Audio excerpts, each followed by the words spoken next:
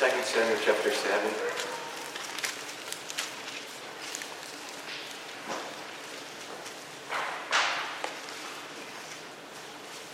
And if you can, I would like to invite you to stand.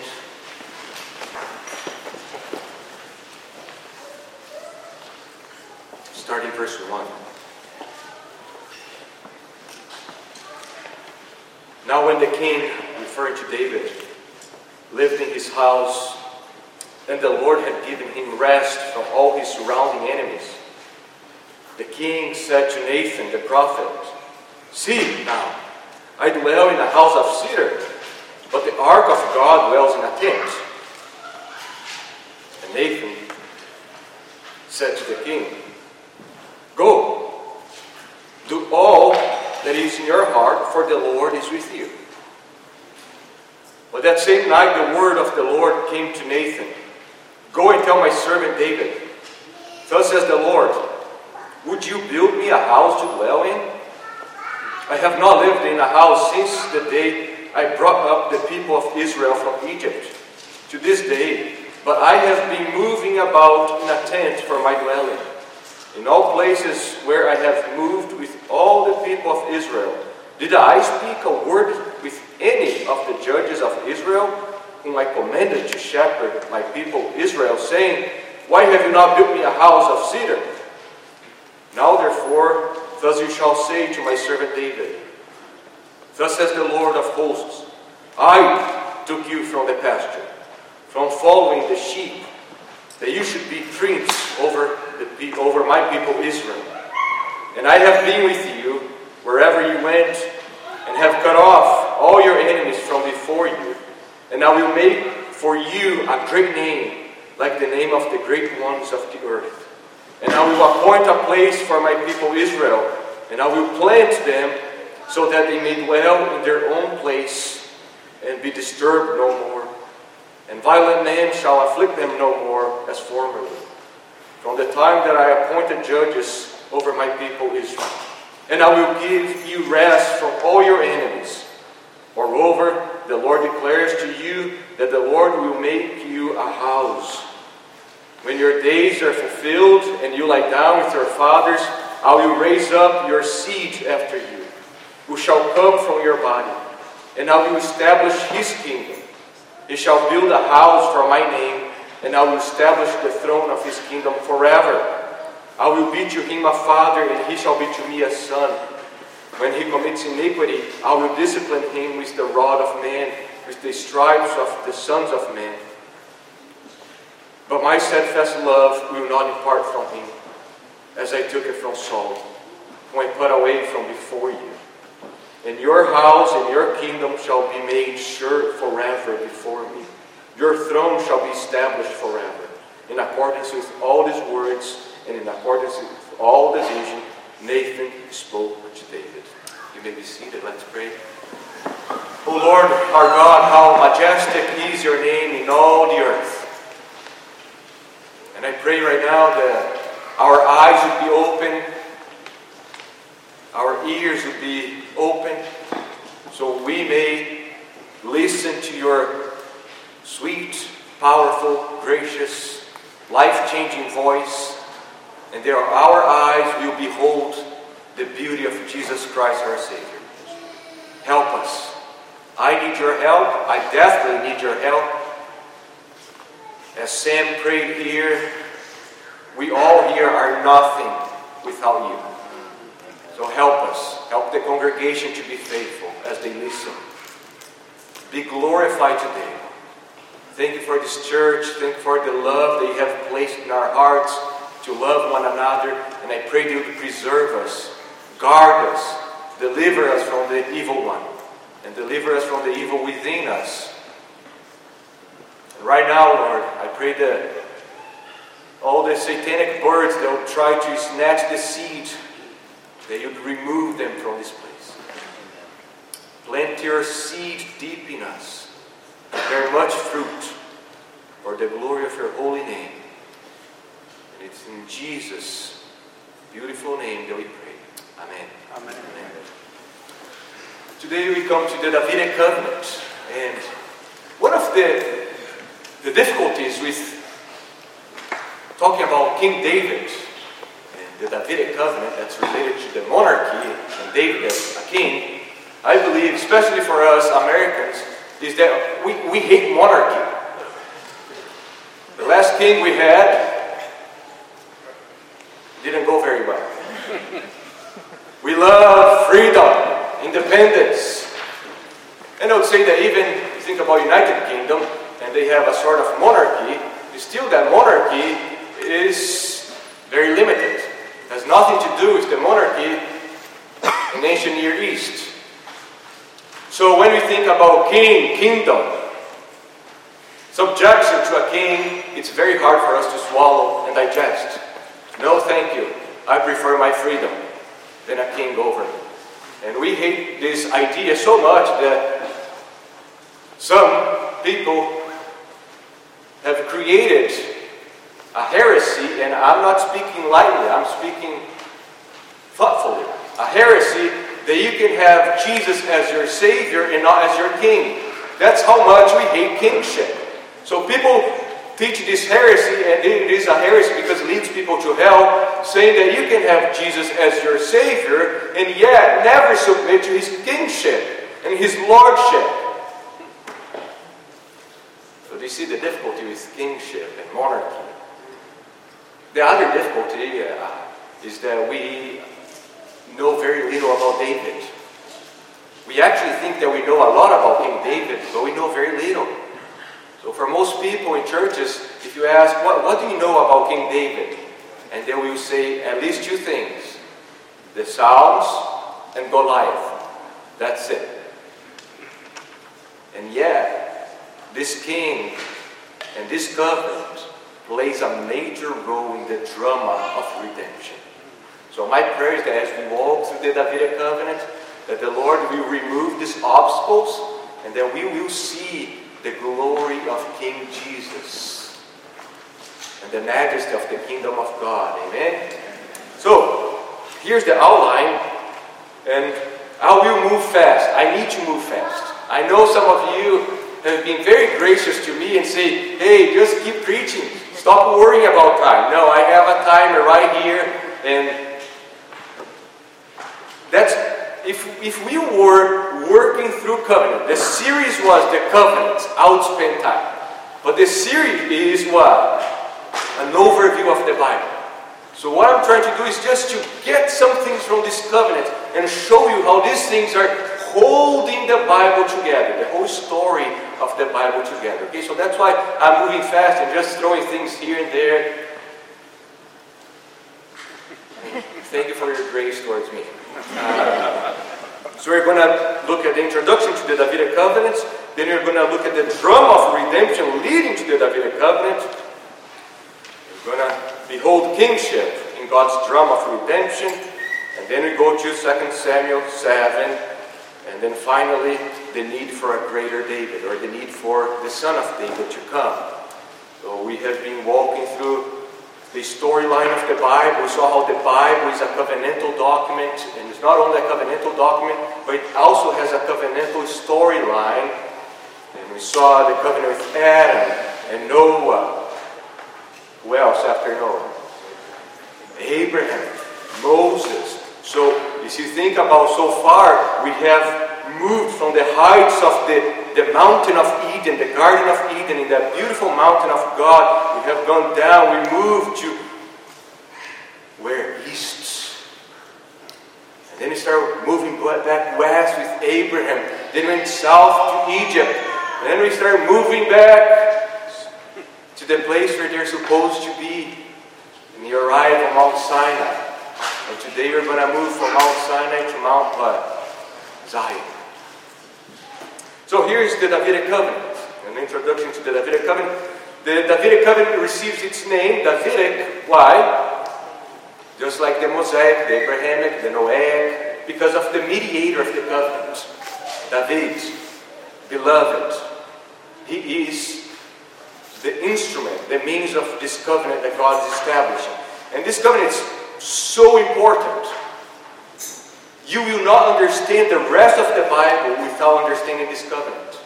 Think about the rest of the historical books, the book of Kings, the book of Chronicles. It makes no sense apart from understanding the Davidic Covenant. Even the book of Psalms. The book of Psalms, you have, inside the book of Psalms, you have 5 books. Remember, the book of Psalms is structured around 5 books. And these 5 books are centered on David in the Davidic Covenant. And then you come to the New Testament. The New Testament opens with Jesus, the son of whom? David, the son of Abraham. So you will not understand Jesus apart from the Davidic Covenant too. So you see how important it is. One scholar says, David is the offspring of Adam, Abraham, and Judah. And we could apply Noah in between Adam and Abraham, because tracing the genealogy. And now serves as the monarch of God's people who live under the blessings of the Abrahamic covenant and the stipulations of the Mosaic covenant. The Davidic covenant continues the trajectory of the Adamic, Mosaic, Abrahamic covenant. God's plans for David and Israel are clear, intertwined. So you cannot separate this covenant. You cannot separate David from the storyline of the Bible. And we saw that before when we walked through the Abrahamic covenant. The Abrahamic and the Davidic covenant have a lot of similarities, and therefore the Mosaic also that's continuing this part. Both Abraham and David, they are promised a great name, the promise of a king. Both they sacrifice on Mount Moriah, the promise of land, the borders of the land, nations will be blessed, promise of a royal priesthood. So we see these things, the parallel between Abraham and David, and following, of course, the storyline of Genesis 1. So, the Davidic Covenant, why is it important? The importance of the Davidic Covenant is that it identifies more precisely the seeds who will mediate international blessings. So you think about Genesis 3, you have the promise of a seed, and it's pretty broad. We know that the Lord preserves Noah and creation in order for the seed to come. And then you come to Abraham, and it's still broad. Then you have the nation of Israel, that's still broad. So it's narrowing and narrowing down until you come to David. So the Davidic Covenant identifies more precisely the offspring who will mediate international blessing. He will be a royal descendant of Adam and Abraham through David. This royal seed, we know that's Jesus, already mentioned explicitly in the Pentateuch, culminates in a single conquering seed who fulfills the promise of Genesis 22:18 and the hope expressed in Psalm 72. How he would be the promise and hoped for king who would rule over all the nations. So putting together all the promises and prophecies about this Davidic king. Moving to the drama of redemption leading to the Davidic Covenant, as we are thinking about the story, the plot of redemption as we come to the Davidic Covenant. Last Lord's Day we stopped at Mount Sinai.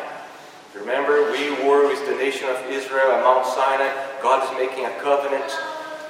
We move to the book of Leviticus, they are still at Mount Sinai. The book of Numbers until chapter 10, they are still at Mount Sinai.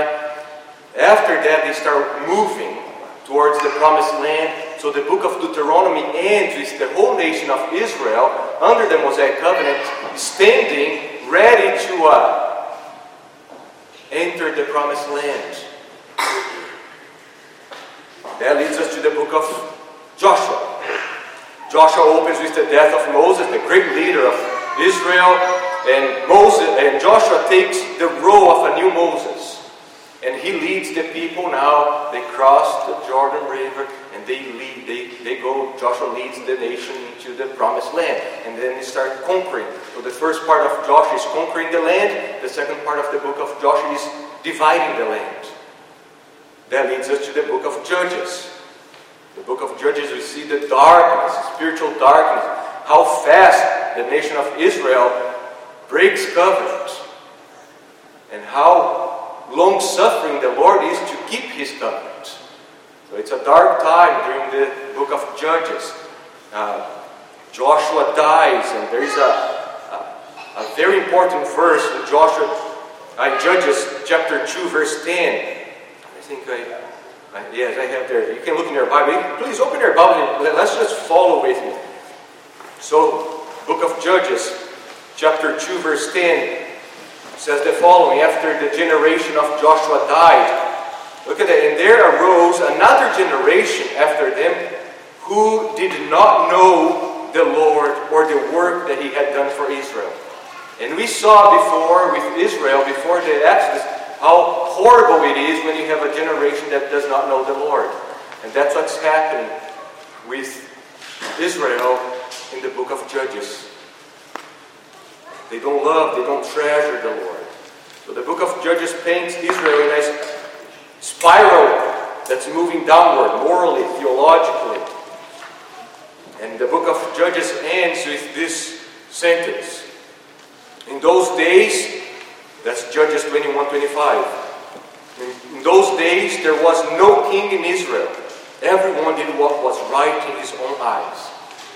And that's crucial to understand the next book, because this statement here brings two important thoughts to our minds. First, will there be a king who can domesticate this wild donkey here? Israel is just chaotic.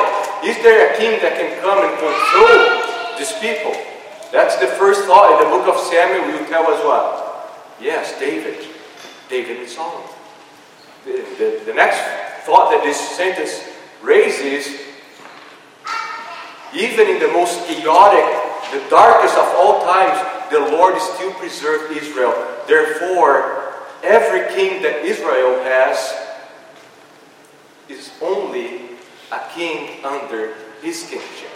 Israel will always owe their survival to the Lord. The Lord preserved them even in the darkest times. So that leads us to the book of Samuel. Samuel opens, and we are still during the days of the Judges. So the book of Samuel, the next book. And remember, in the Hebrew Bible, 1st and 2nd Samuel is just one book. Just one book. And the book of Samuel is still in the days of Judges. And it opens showing the darkness of that time with the priesthood. Remember the first priest that appears in Samuel? Eli or Eli and his sons. Terrible priesthood. Sinful. Not only that, but the book opens also with a woman. What is her name? Hannah. And what is Hannah's condition? Barren. Her womb, that dead womb, is a picture of Israel. Dead. There is no life in Hannah, there is no life in Israel, but the Lord loves death, because He shows Himself to be a God of life. And He brings life out of death. And He brings life into Hannah's womb. And who is born out of Hannah? Samuel, who you anoint the king. And Samuel is the last judge, the first major prophet here after Moses and Joshua. And it's fascinating because Hannah, she prays to the Lord, and her song of praise is filled with royal imagery. And then in verse 10 of 1 Samuel 2, in her hymn, she says, "The Lord will judge the ends of the earth." Look at that. That's 1 Samuel chapter 2, no kings. And she says, the Lord will judge the ends of the earth. He will give strength to His what? His king. But there is no king in Israel. And exalt the horn of His what? Messiah, Christ, His anointed one. So this hymn prepares us for what? A king to come in Israel. And if we could outline the book of Samuel, we see first Israel's need for a king. That's 1 Samuel 1 through 7. Then we have the first king, the reign of Saul, 1 Samuel 8 through 15. And then in between there you have the rise of David. And then we have the reign of David. And then you have an epilogue, the end of the book. So, as we are talking about kingship, it's important to think if kingship was something that the Lord had planned. If that's something that the Lord wanted for Israel, because some people will say, no, the Lord always want to be a theocracy and he alone is supposed to be king. Or yes, they are supposed to have kings. So I believe that throughout the scriptures there has always been, since creation, the idea that God is king and he will rule humanity through a mediator who will be a king. So we see the problem with because you read that in 1 Samuel 8:5. Remember, the people come to Samuel and say, "Now appoint for us a king to judge us like all the nations." And the problem is, and the Lord will tell Samuel, because Samuel is hurt, and the Lord says, no. It's not you that they're rejecting me. But the problem is not the monarchy, it's not the king, but the problem is when and how they're asking. That's the two major problems. Kingship in itself was never the problem. Genesis 1 and 2 describe, in Genesis 1 through 2, we see God as the sovereign king. So if you think about the Bible, you have Genesis and Revelation, and the beginning and the end of the Bible, we see God as king. The book of Revelation ends with the throne. We are beholding the throne of God, the kingship of God.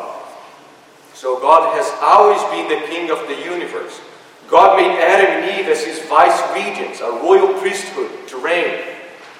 The idea of being made in the image of God is to be given a regal status. So, as a king, Adam is called to subdue, to reign, to conquer, especially the serpent. One scholar says the idea of God reigning through a mediatorial man over his creation began with Adam. And that's before the fall, brothers and sisters. Before the fall. So kingship is not because of sin of man. Amen? Sometimes we think that kingship is just because of sin. No. Before the fall, God placed Adam as a vice-regent to expand his kingdom. As we move, we see that the promise in Genesis 3:15 is of a king who will come, a king better than Adam. He will crush the serpent's head and do what Adam was supposed to do. Under the Abrahamic Covenant, we behold the promise of kings. Abraham acts like a king and priest. Jacob, towards the end of Genesis, speaks of a king who will come from the line of whom? Judah. And he will rule the nations. Similarly, Balaam, inspired by the Holy Spirit, he speaks about the scepter within Israel. And a king will rise for Israel. So, then we see the creation of the nation of Israel. And the Lord calls the nation a kingdom of priests, implying that there will be a sort of monarchy to structure this kingdom of priests. And even in Deuteronomy 17, God gives laws for the kings. So you don't even have kings, and the Lord is already giving laws for how the king is supposed to live. So you see that has always been in God's agenda to rule his people through kingship and with a mediator. So the history of Israel prior to David demonstrates that the nation's need for a king to incarnate God's reign. It was God's plan to have a man as the mediator of his kingship. One scholar says kingship in Israel was to be a means of accomplishing Exodus 19, 3-6. The king would be a devoted servant and son of God, and would also function as a priest, instructing the nations in the righteousness of God and inviting the nations to come under the rule of Yahweh. So that's the kingship in the drama of redemption. Until we come to 1 Samuel. And then in 1 Samuel chapter 9 and 10 we find Saul. He's the first king. He's inaugurated, he's anointed as the first king of Israel. And it doesn't take long. So if you go from 1 Samuel 9 to 1 Samuel 15, and the Lord is already declaring that he's forsaking Saul. That's not the king after my own heart. And then starting 1 Samuel 16, we have the rise of the future king. And that's when David is presented, 1 Samuel 16. In 1 Samuel 17, we have the famous story of David fighting Goliath. But what you need to understand is that Before that, the Lord told Samuel that he was looking at the king's heart. He wanted a king whose heart was following after God's own heart.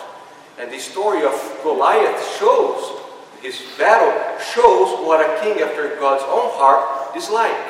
Instead of being like Saul, fearful, he's a man who trusts the Lord.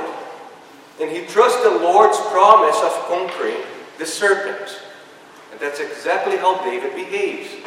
He beheads the gigantic serpent, Goliath. So, that's what we see taking place until we come, and we are moving into the history through Samuel, until we come, and now you can turn there, 2 Samuel, in your Bibles, open there, 2 Samuel, starting chapter 5. Chapters 5 and 6, just previous to the covenant with David, David is portrayed as a king and priest, a royal priesthood. He's anointed as king over all Israel. He defeats the nation's enemies. And then as a priest, he offers sacrifice to the Lord. And he brings the Ark of the Covenant to Jerusalem. So a royal priesthood. He's a king priest, embodying what the nation is supposed to be, a kingdom of priests. So all this, now we arrive at 2 Samuel 7. Okay? See the journey. Are you tired? Exhausted. So all this drama leads us now to 2 Samuel 7. That's one of the most important chapters in the Bible.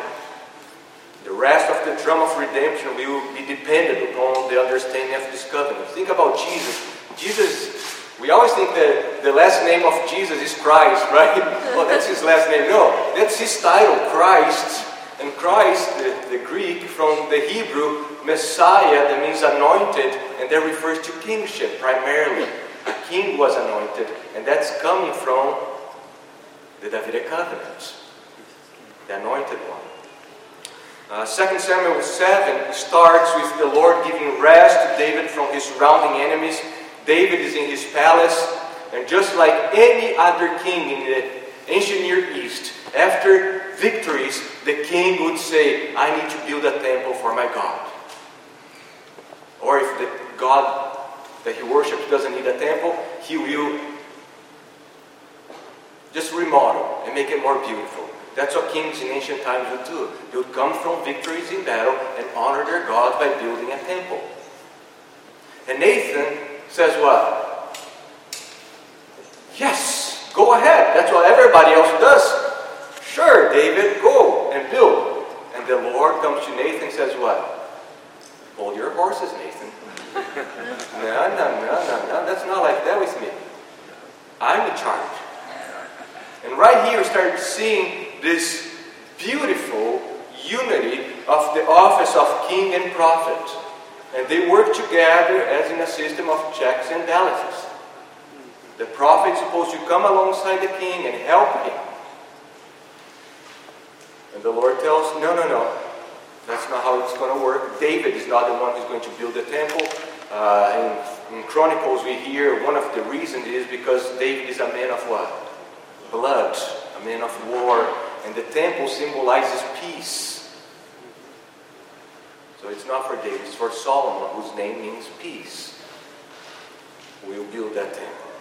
So going back to 2 Samuel 7,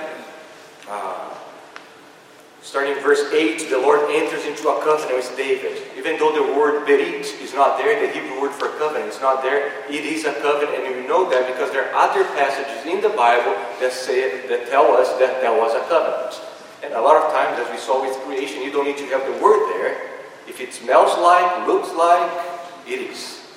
So for example, Psalm 89 is very clear about the covenant with David, and so many other passages. But look at look at verse 8 of chapter 7. And that's the prologue of the covenant. And says, Thus says the Lord of hosts, I took you from the pasture, from following the sheep, that you should be a prince over my people Israel. Look at how that resembles and echoes the prologue of the covenant with Abraham. Covenant with Abraham. I am the Lord who brought you out from Ur of the Chaldeans and resembles the prologue of the covenant with Israel.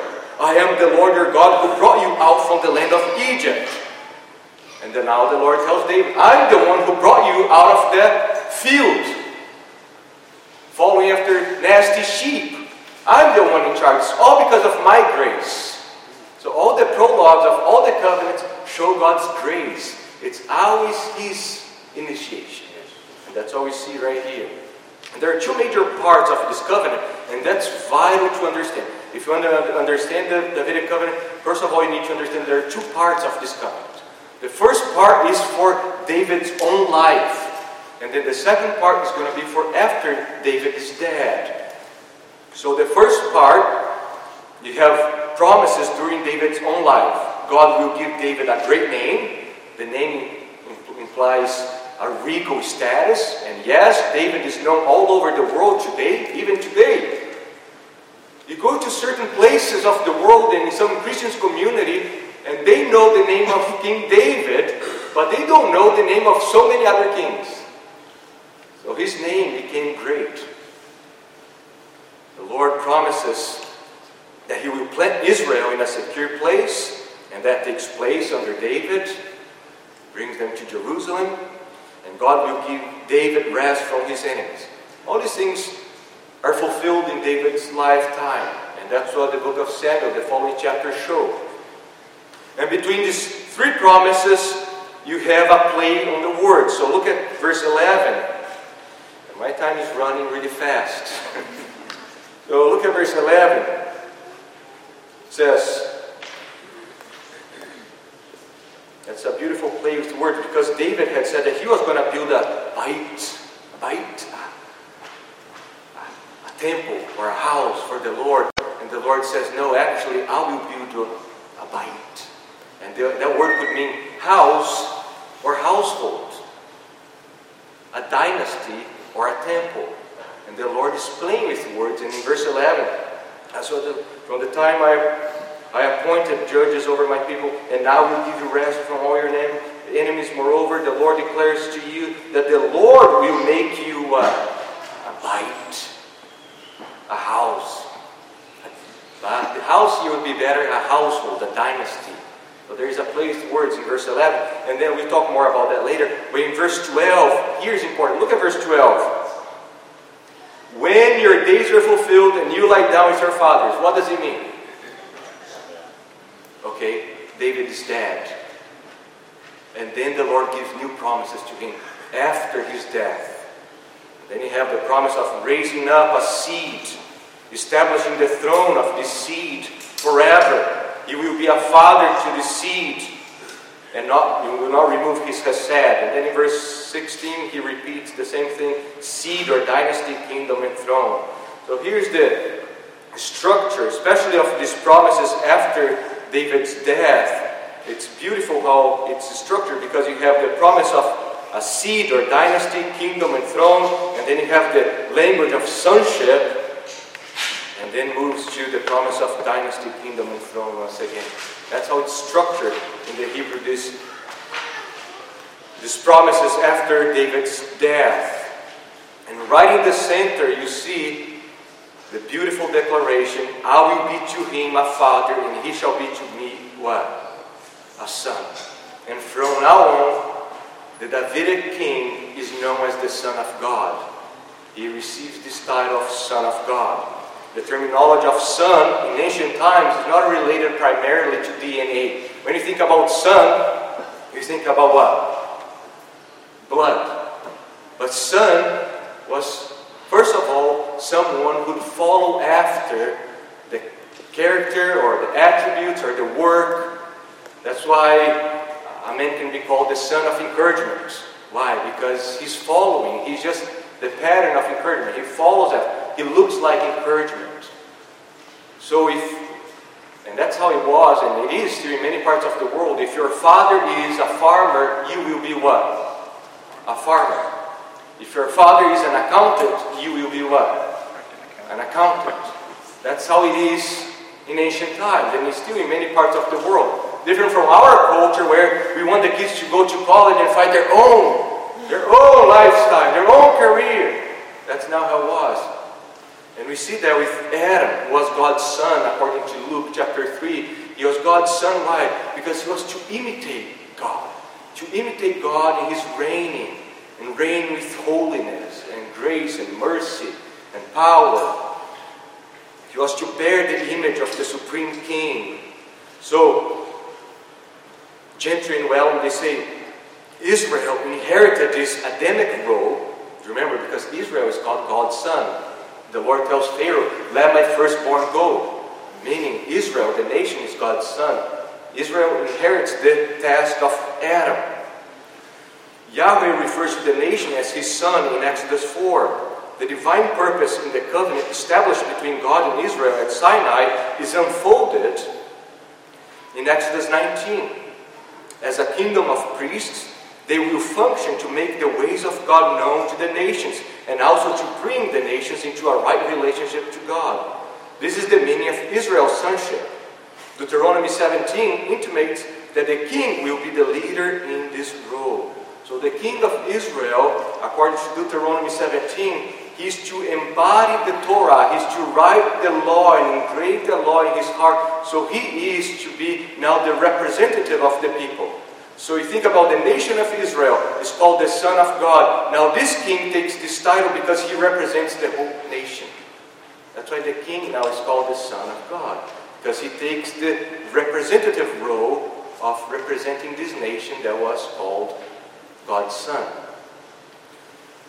David, as king of Israel, has a representative role. That is, David represents God's people. Like Adam and Israel, David's called the Son of God. That's very important because that's developed beautifully throughout the rest of the scriptures. And Jesus comes as Son of God, and there is an aspect of this one taking this Davidic role, or the role of Adam, the role of Israel, as the true Son of God. Psalm 2 is a very good example. If you're taking notes, Psalm chapter 2, we see this language of son with the Davidic king. It says in Psalm 2, as for me, the Lord says, as for me, I have set my king on Zion, my holy mountain. And then it says, the psalmist says, the Davidic king says, I will tell of the decree. The Lord said to me, the king said, you are my son. So that's why I start taking this. David as king takes the role of God's son. He's the representative. He's to be an image bearer of who God is, how to reign. He's to show the nations how a king is truly to reign with holiness and righteousness. That's the idea behind it. So Adam was the son of God, and the first king who was placed on God's holy hill, and then this task now is moved to David. And it's impossible to separate it. If you think about Adam, Israel, and David, this kingship, this sonship, this aspect of being called Son of God is inseparable from the nations, helping the nations to see the holiness and the majesty of God. Amen? And that's important to think about the representation or representative role of the Son of God, and especially the King. You will not understand the rest. And even we talk so much about being delivered from the wrath of God and Jesus taking our place. You can only understand that by understanding representation. He's our representative. He's the King. He represents His people. And that makes us understand also why Jesus suffers. And the suffering of Jesus is connected to the promise that God made to David, that his seed after his death, remember the Lord says, and when he sins, I will what? When he commits iniquity, what will I do? I will punish him. I will punish him. You think, but Jesus never punished him. Never sinned, never committed iniquity. But there is a representative role. Yes, never committed iniquity, but his people did. And he suffers on behalf of his people. That's exactly what we see in Isaiah. I'm going to go forward here. So we compare 2 Samuel 7:4 says, when he commits iniquity, I will discipline him with the rod of man. And And then in Isaiah 53, we see the servant who is the Davidic son, the son of God. It says, "Yet we esteem him stricken and smitten by God and afflicted. But he was pierced for whose transgressions? For our transgressions. He was crushed for whose iniquity? Our iniquities."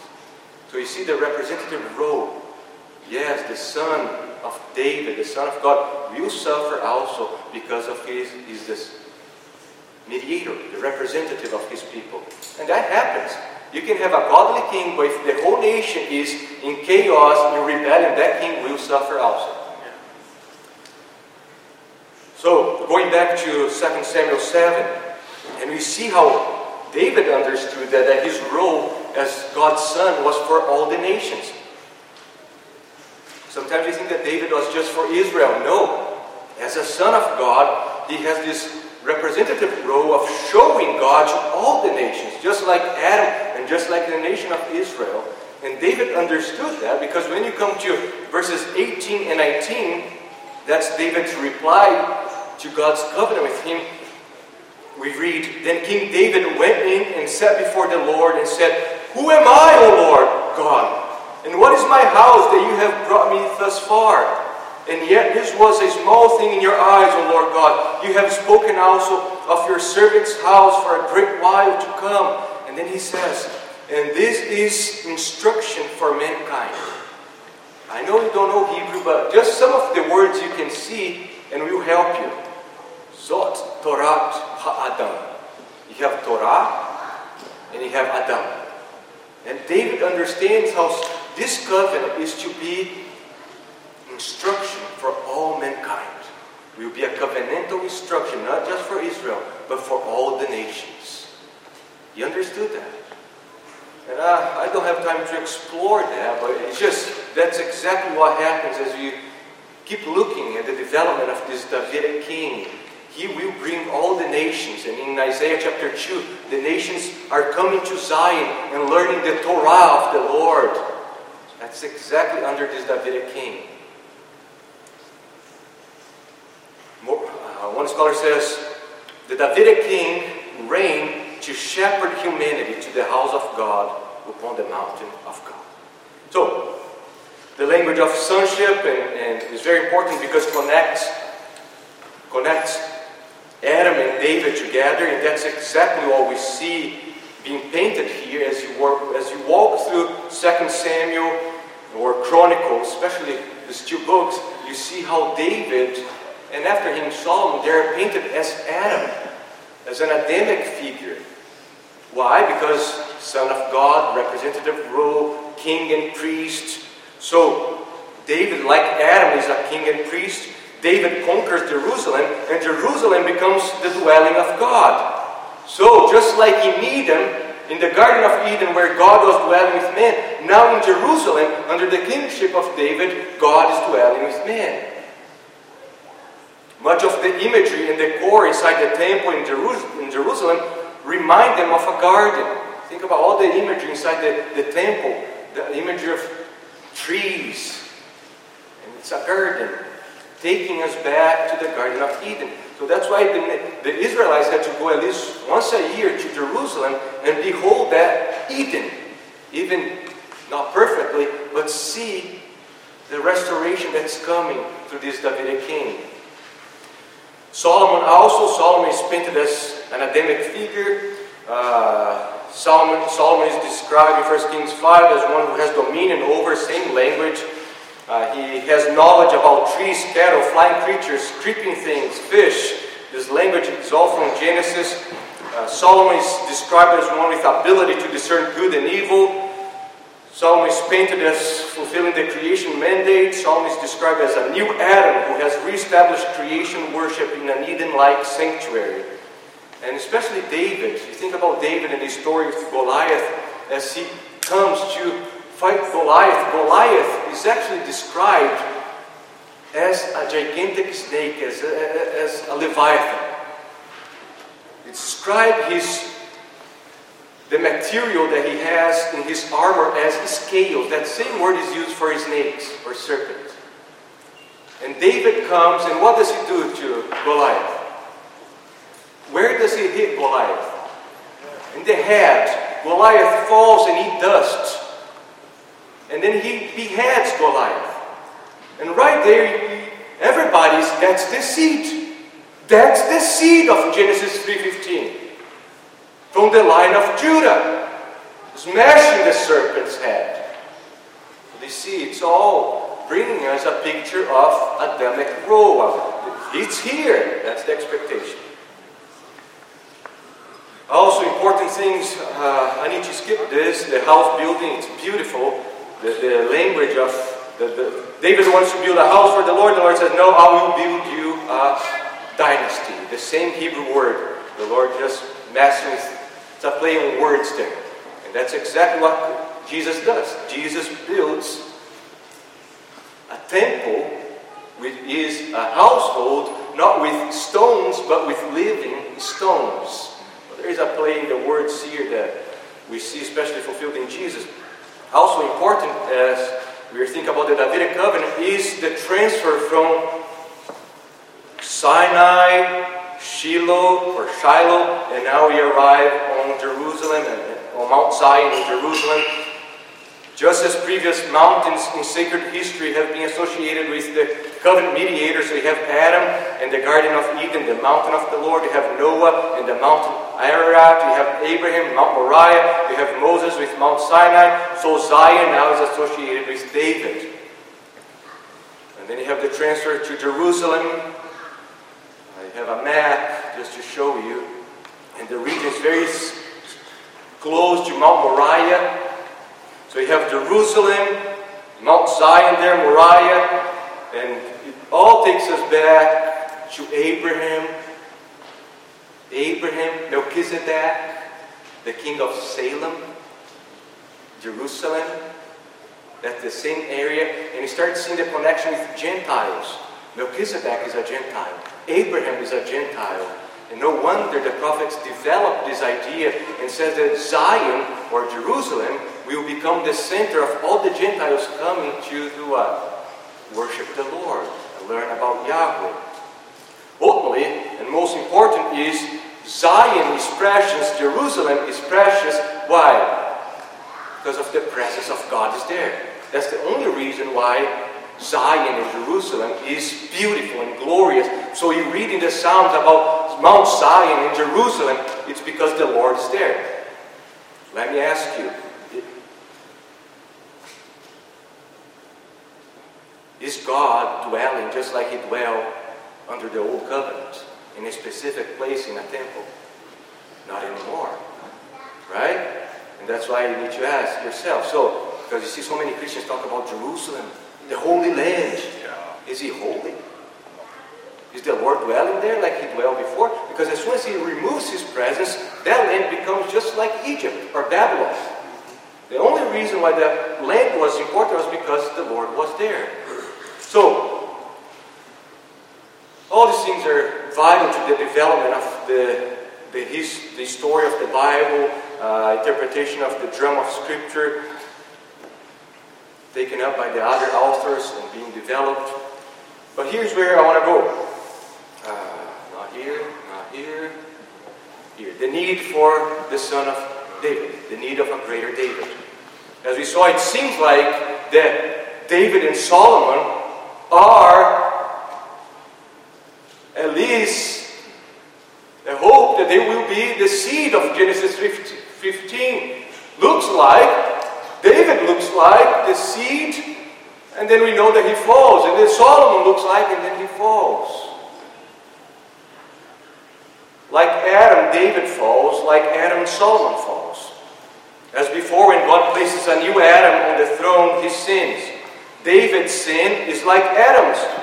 Like Adam, David has been set upon the throne to rule the land. Like Adam, David sins in relationship with a woman. Though, as with Adam, the sin is David's, not the woman's. The sin of Adam was spiritual adultery, while the sin of David is literal adultery. Like Adam, David's sin involves taking of the forbidden fruit. And the same thing we think about Solomon. Just as Solomon had once enjoyed the glories of Adam in the Garden of Eden, Like Adam, he repeats Adam's folly by passively following after the practice of his wives. And just like Adam, we have exile. So it's clear, as we come to the end of the life of David and Solomon, it's clear that the covenant promises of that seed of an eternal throne, of eternal kingdom, has not been fulfilled. That's clear. So Peter Leithart, he says, any faithful Israelite living during the period of Solomon and David could see that God has not yet fulfilled his promises.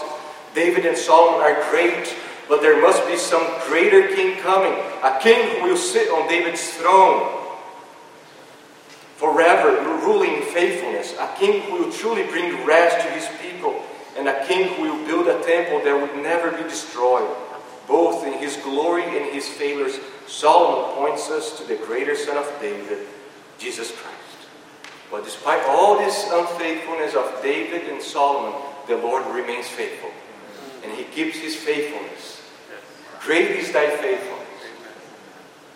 And you see that by the end of Kings, as you come to the end of the book of Kings, there is this fascinating note.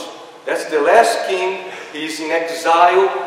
He's under the Babylonian rule, this Davidic king. And you think that's all done. It's all gone. There's no longer a Davidic lineage. And then suddenly the author of 2 Kings tells us that the king of Babylon, Evil-Merodach, he released Jehoiakim.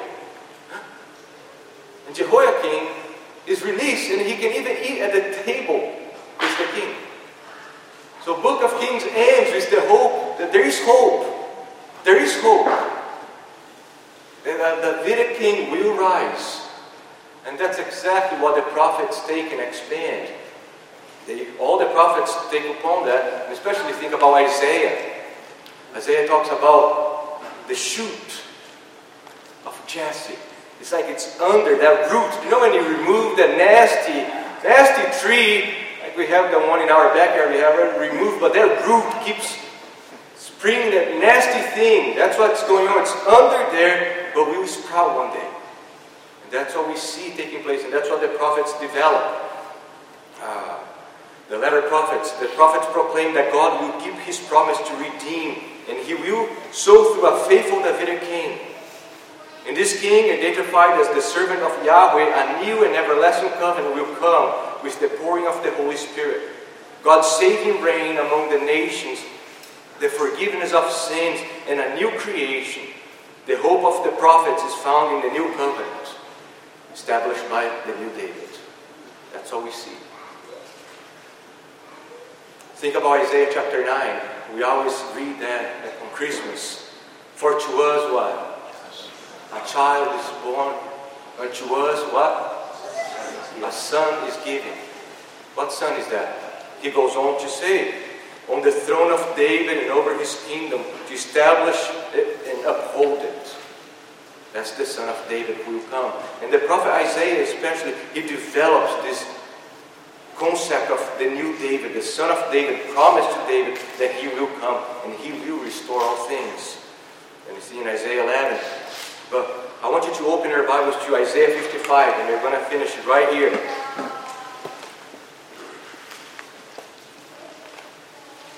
We're coming towards the end of the book of Isaiah. And Isaiah has already spoken about the servant of the Lord, who is, the servant of the Lord is the son of David, the son of God. In chapter 53, he tells us that redemption will be accomplished by this servant who will bear the sins of his people, and he will bear the punishment. And then you come to Isaiah 55. We read, starting in verse 1, come, everyone who thirsts, come to the waters, and he who has no money, come buy and eat. See the play, you have no money, come and buy and eat. Come buy wine and milk without money and without price. Why do you spend your money for that which is not bread, and your labor for that which does not satisfy? Listen diligently to me, and eat what is good, and delight yourself in rich food. Incline your ear and come to me. Hear, listen, that your soul may live. Listen to this. Look at that. And now you make with you an everlasting covenant. That's the new covenant. Here's the ESV. My steadfast, sure love for David. Then he continues, behold, I made him a witness to the people, a leader and commander for the peoples. Behold, you shall call a nation that you do not know, and a nation that did not know you shall run to you. You see Gentiles coming to this Davidic king. Because of the Lord your God and the Holy One of Israel, for he has glorified you. I strongly believe that a better translation, the Hesed there, you have the word Hesed, and it is in the plural, and in the constructive form, that's why you have the sure mercies, or the Heseds, the Heseds of. And the question is the Lord inaugurating this covenant in light of his promise to David because of God's Hesed towards David, or it's because of David's actions of Hesed? And I think that's the latter. It's the acts. He's doing acts of Hesed, of loving kindness. And through those actions, this Davidic king will establish the new covenant. And that's exactly what he told us in chapter 53. By his actions, his loving actions, he will redeem his people and inaugurate. Isaiah is just repeating. That's what Hebrew does. Hebrew literature is repetition. You read the prophet, he's speaking again. That's what David is saying again. Very similar to Isaiah 53. He's just exploring that.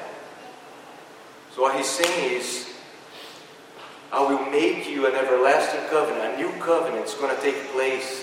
Because of this new David, he will perform the acts of Hesed, the covenantal faithfulness that's required to inaugurate the new covenant.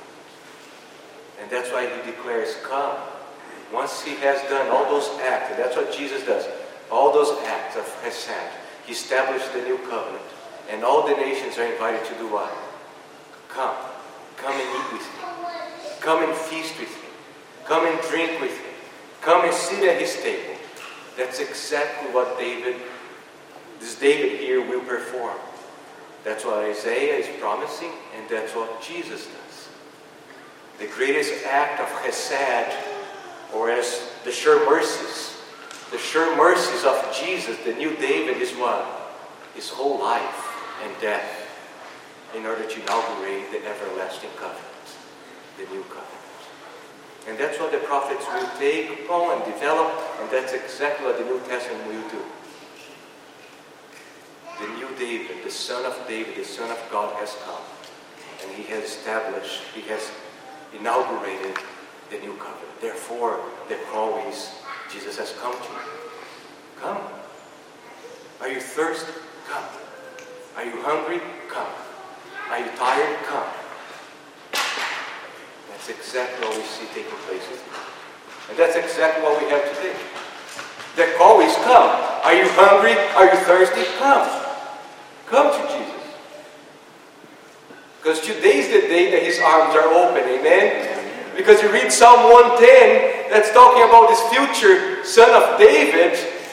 The day of his wrath, he will smash, he will crush his enemies. And today is the day of mercy, that his arms are open, and he says, stop. Stop wasting your strength and your time and your money with worthless things. Are you hungry? Come. And he's longing to be with his people and feed them, give them to drink of the best. Amen?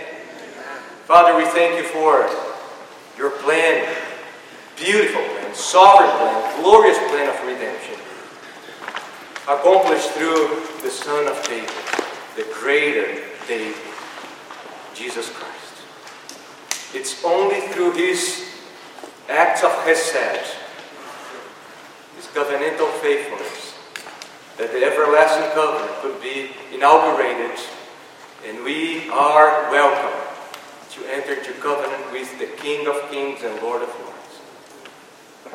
So we praise you, we thank you. It's all about you. It's all because of you. Enlarge our hearts. Help us to see the beauty of Christ today. In Jesus' name.